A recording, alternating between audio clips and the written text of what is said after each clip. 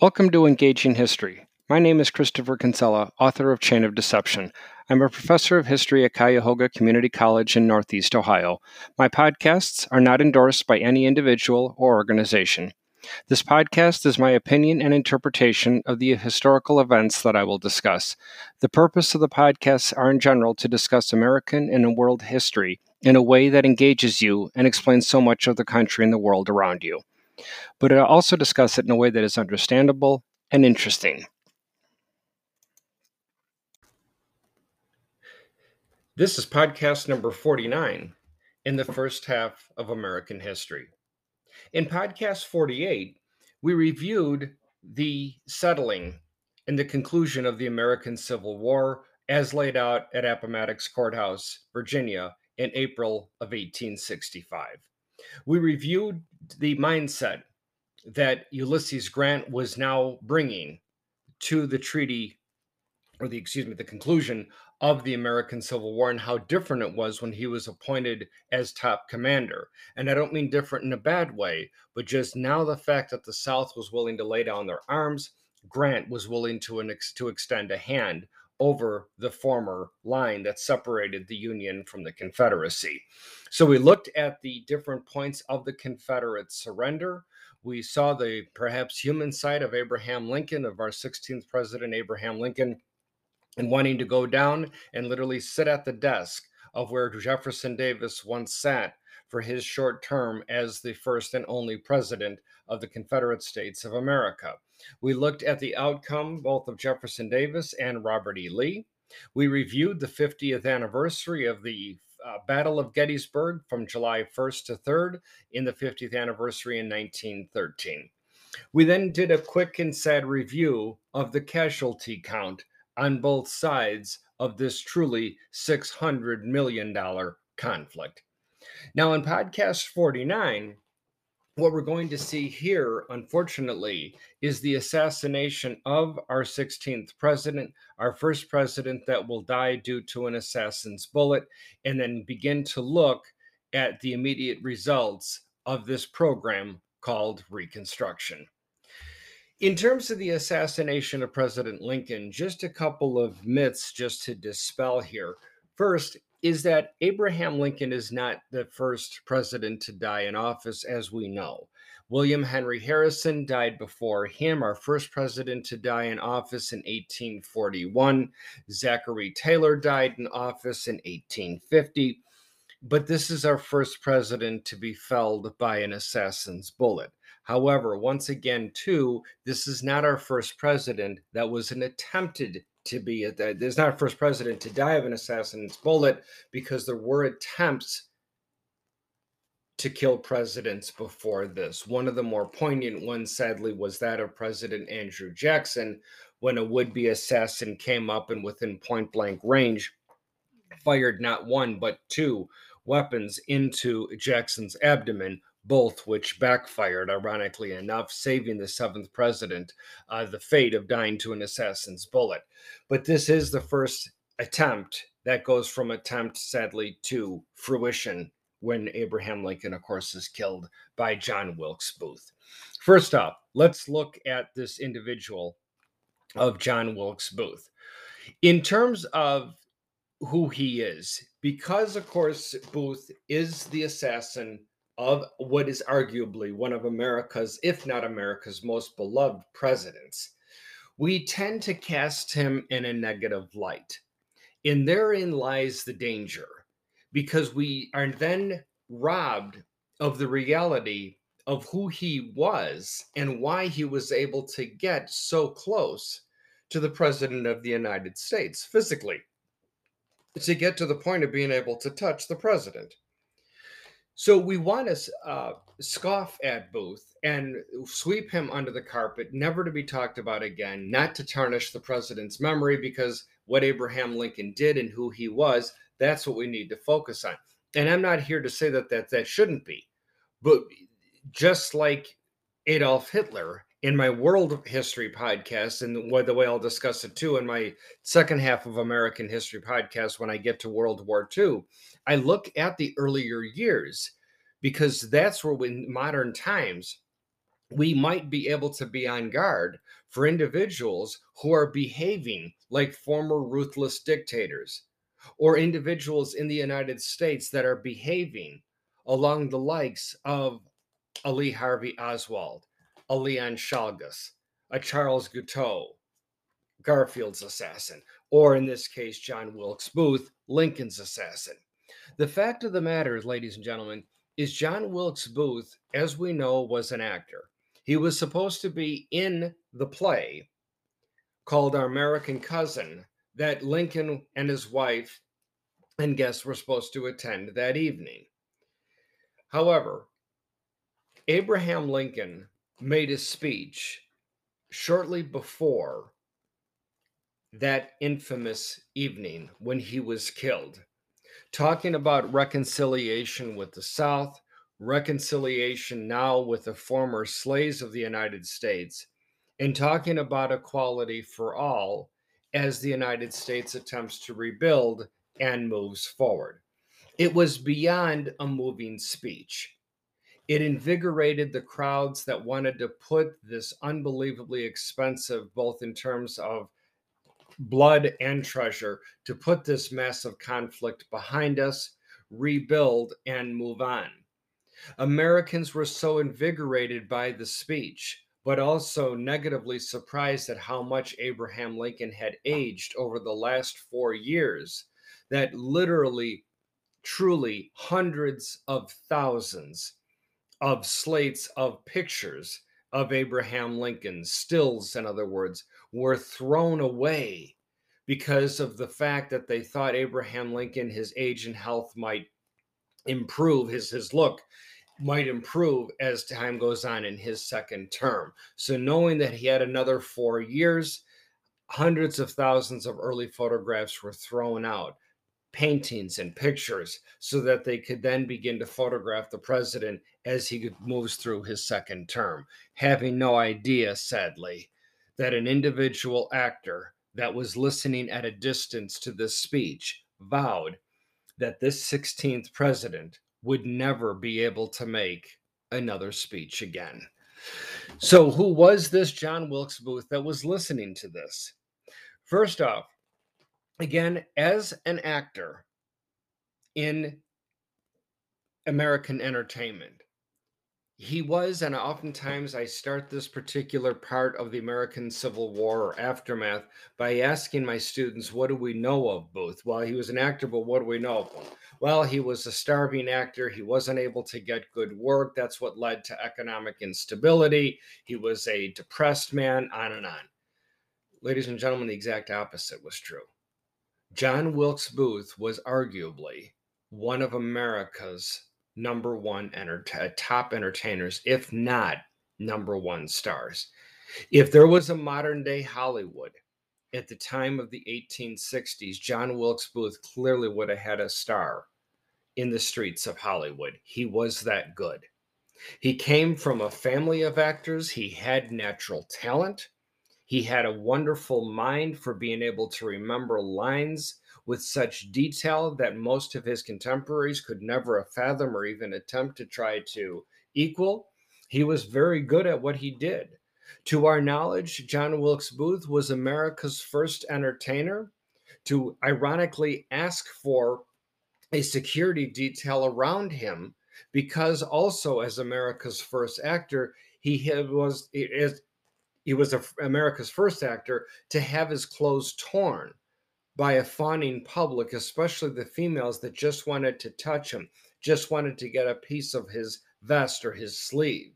He was beyond famous. Think about it, listeners. How would John Wilkes Booth been able to get up to the box where Abraham Lincoln and his wife were sitting? So this whole idea that Booth was this backwards, incompetent actor is folly. There's nothing to support it. In this regard, though, when I'm talking about myth and folly, As you've already have heard through, if you've been listening to my podcast going from the beginning of American, much less world history, you know that I will, on occasion, more than on several occasions, I'll bring in a book or something from another academic scholar or from somebody in another field that can shed light on the topic we're talking about so that my listeners and my students can realize I'm not just spewing this stuff from the top of my head. It's not just my opinion, but here's experts that I'm bringing in from fields all over the world that can supplement what it is we're talking about. In this case, I'm not bringing in any one book to talk about John Wilkes Booth. Anytime I read a book, it's obviously a book that I admire. It's a book I have faith in, confidence in, I respect. I also make it a standard, a practice to never decry a book, to never denounce an author whom I disagree with. And I'm not going to start now. But I will say this. There has been in the recent history, 21st century history, a book that has come out on the life of John Wilkes Booth. This book claims to have the support for its writing by discussing what John Wilkes Booth was thinking the day of the assassination, what his actions were on the night of the assassination, what he did immediately after shooting the 16th president. The fact of the matter is, listeners, we have no knowledge of what John Wilkes Booth was thinking. That book is written purely on conjecture. I have on the surface no problem with that, as long as it is in the fiction side or creative nonfiction. My blood boils is when I see those types of books in the history section next to the great authors like Doris Kearns Goodwin, Stephen Ambrose, Michael Beschloss.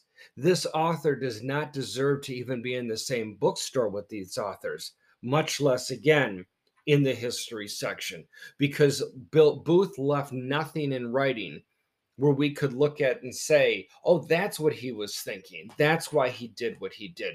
No witnesses were with Booth immediately afterwards to be able to come back and testify to what Booth did. This is conjecture. And the author that wrote about this does make a disclaimer. Hey, a lot of this is based on conjecture. Then that's where it belongs in terms of where in the bookstore, but not with history. This same author wrote a book about an assassination attempt of a modern president. Yet that entire book was written with not one personal advisor to this president, never talked to his family, never talked to his spouse, but yet an entire book was written on the way the president changed as a result of an assassination attempt. That's the kind of quote unquote writing that I do have a problem with. So again, with John Wilkes Booth, we don't know necessarily what he was thinking on the day of, what he did immediately after. All we do know is that Booth vowed that Lincoln would never make that kind of public address again. He was on a mission now. And this is where, again, some of my students find it surprising when they learn that John Wilkes Booth was not the only assassin that evening. Booth was one of a dozen assassins that was to take out the entire Lincoln administration. John Wilkes Booth recruited 11 men to take out the Lincoln cabinet and his closest advisors. However, you might wonder, how can Booth, even in the days when there's no social media, how can he attempt to try to recruit 11 people and nobody blows the whistle? Because Booth was smart enough to not explain exactly what these men were being trained for. And it was also, of course, being done in secrecy and in haste, as time, according to Booth, was of the essence. So when Booth recruits these members, again, how does not one of them become a whistleblower? Well, look at it this way. And this is the way I present it to my classes. I ask them, because I'm not good with who's popular in Hollywood, whether it be male or female actor, actresses, etc. But I ask for a show of hands. For example, somebody even shout outs.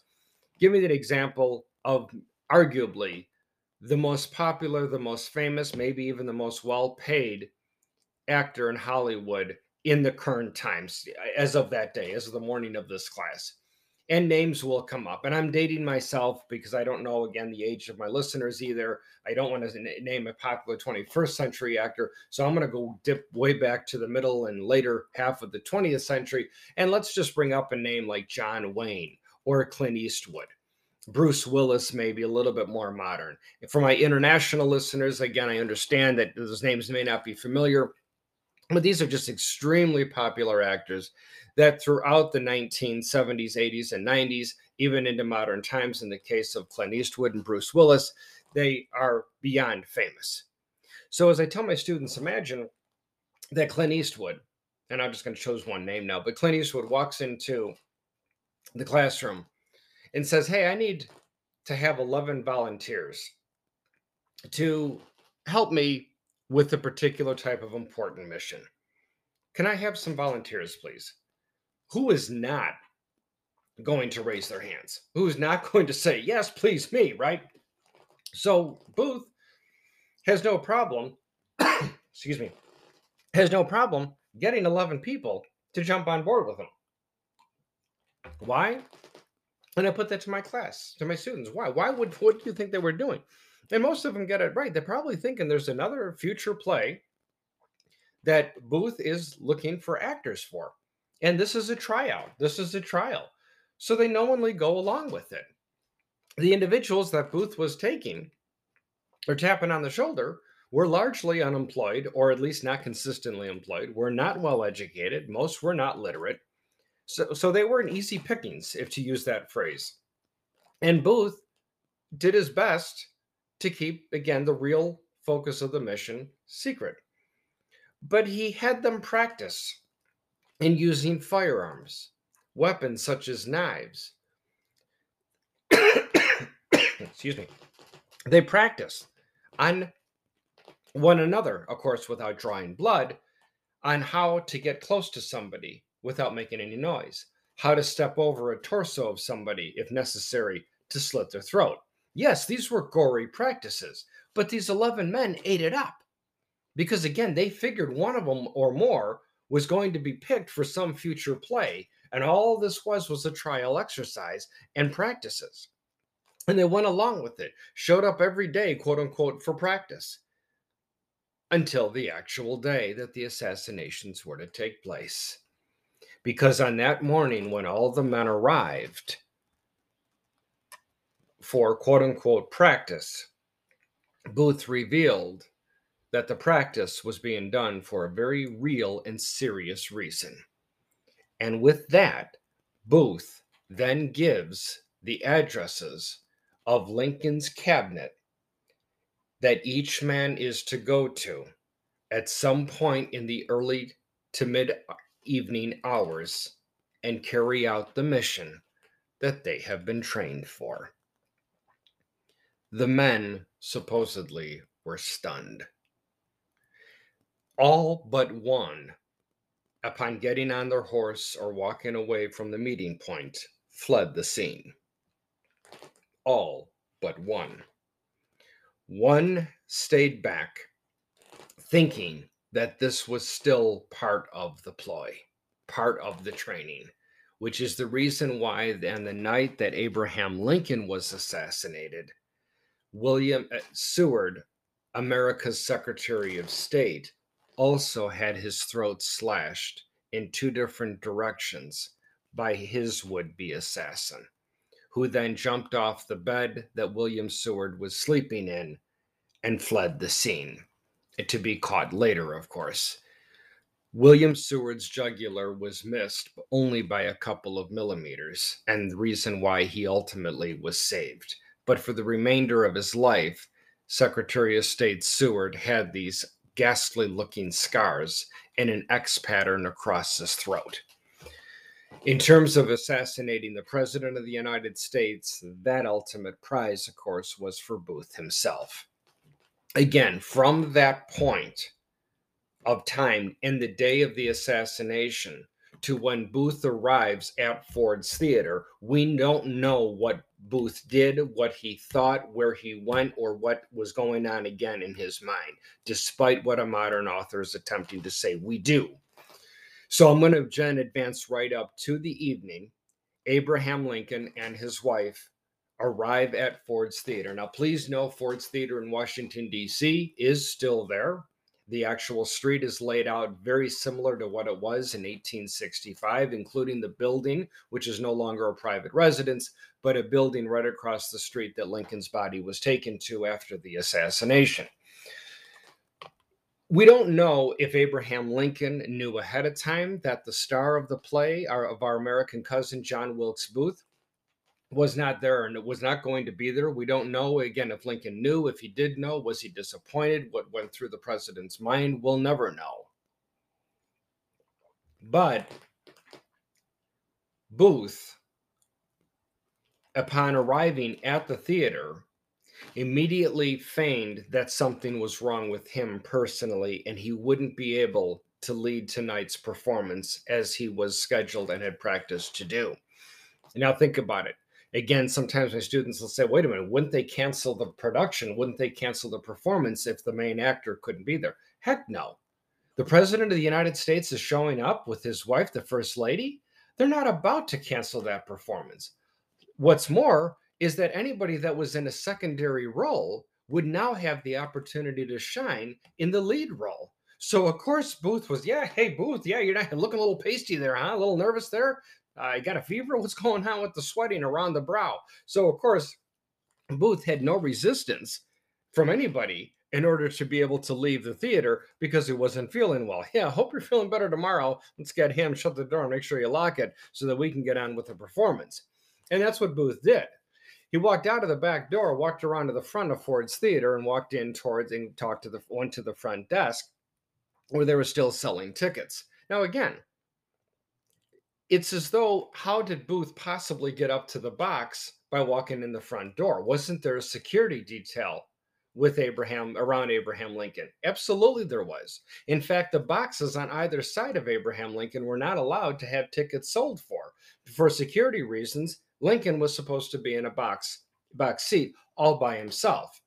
And he did have security detail with him who were posted down the stairs near the entrance so that nobody could get upstairs in the one only way that you could get up to the box office seats. So again, he's got this detail. They are concerned about his safety. But when Booth walks in and goes to the ticket counters and goes to the cashiers, remember again, think of this as Clint Eastwood walking into a movie theater for a movie that is starring him. Of course, people are going to be fawning for him, asking for autographs, which he did and he gave. However, that's not where the president is. So he talks with the ticket counters and the money changers, and then works his way over to the security detail, who are astonished that the star of the show is now standing in front of him with a performance that has already started at this point. And Booth said to the security guards something to the effect of, I'm really disappointed that I just wasn't feeling well to perform, to be the main actor in tonight's performance of our American cousin. And if I might, gentlemen, could you please just step aside so I can just go up to the President of the United States and apologize personally for not having been able to have the wherewithal to make tonight's performance, to perform as a way he might have been expecting me. Of course, ladies and gentlemen, they step aside and let John Wilkes Booth, with his weapon under his clothing, to ascend the steps and walk down the long hallway, reach into his pants, grab the weapon, and point it at Abraham Lincoln's head and take the single shot. If there wasn't a security detail there, as mythically we believe that Lincoln was alone, he didn't have the Secret Service. Well, the Secret Service, by definition, did not exist yet, except for on the president's desk, which I'll discuss later on. But no, there was no box of security that we're used to seeing with our modern day presidents. However, if there was no security detail, again, as mythically believed, all Booth had to do was turn around and run right back down the hallway, down the steps, and out the theater front doors.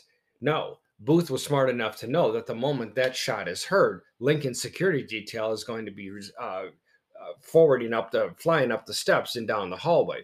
So upon taking the shot, Booth jumped off out of the box seat area and down to the floor below, where he severely injured one of his ankles, causing him to limp away from the theater and a limp ultimately to his escape point, which was a small boat on the Potomac River. So Booth mortally wounded Lincoln, of course, by gunfire. He died, as we know, Abraham Lincoln died at 7:02 the following morning on April 15th, 1865. Legislation, however, was found on Lincoln's desk for the creation, ironically enough, of an organization that would retrospectively be called the Secret Service. Lincoln was smart enough to know that, yes, he was a target during his entire presidency as the American Civil War raged. Lincoln was also smart enough to understand the human condition, that even though the war will be concluded now at the beginning of his second term, that there are going to be individuals who are not satisfied with the outcome and will want to take out the American chief executive. So, might there be a detail of security personnel that could be with the president on the rare occasions that he leaves the White House itself? The idea of a White House compound, that doesn't exist yet. The White House is a standalone structure at this point. So, in the event that Lincoln were to walk out of the White House to go down into the city, that or further into the city, that he would have a security detail. However, was this force to be created out of thin air? Well, yes and no. The Secret Service main mission, as Lincoln outlined it, and the reason why it was needed, was because of the economic shambles that the United States found itself in. The southern states were beyond slaughtered, both on land and the harbors. Their economy was in ruin. The North economy wasn't doing much better, especially now as production's going to come to a grinding halt with all the surplus material being made for the war effort. Inflation had the opportunity, unfortunately, to skyrocket. What's worse is that 50% of the American currency and far more than 50% of the Confederate currency was counterfeit. So the goal of the Secret Service wasn't primarily to protect the president. It was to go after counterfeiters. And that mission hasn't changed through to the 21st century. The average employee, the vast majority of employees who are employed by the Secret Service, have nothing to do with protecting anybody. They're going after counterfeiters. And that's the reason why the Secret Service reported to the Secretary of the Treasury, not the President of the United States, why we mythically believe. But because Lincoln knew that getting the scoundrels that were making counterfeit currency wasn't going to be an easy task, and these would be individuals that would have the wherewithal to fight being arrested and fight and make a formidable resistance. Lincoln knew that these future government workers for the Secret Service would have to be well trained in self-defense and trained to apprehend people. Might there be a small force within that group that could then be trained to know the president, know the first lady and the first family, and protect him should and when he needed?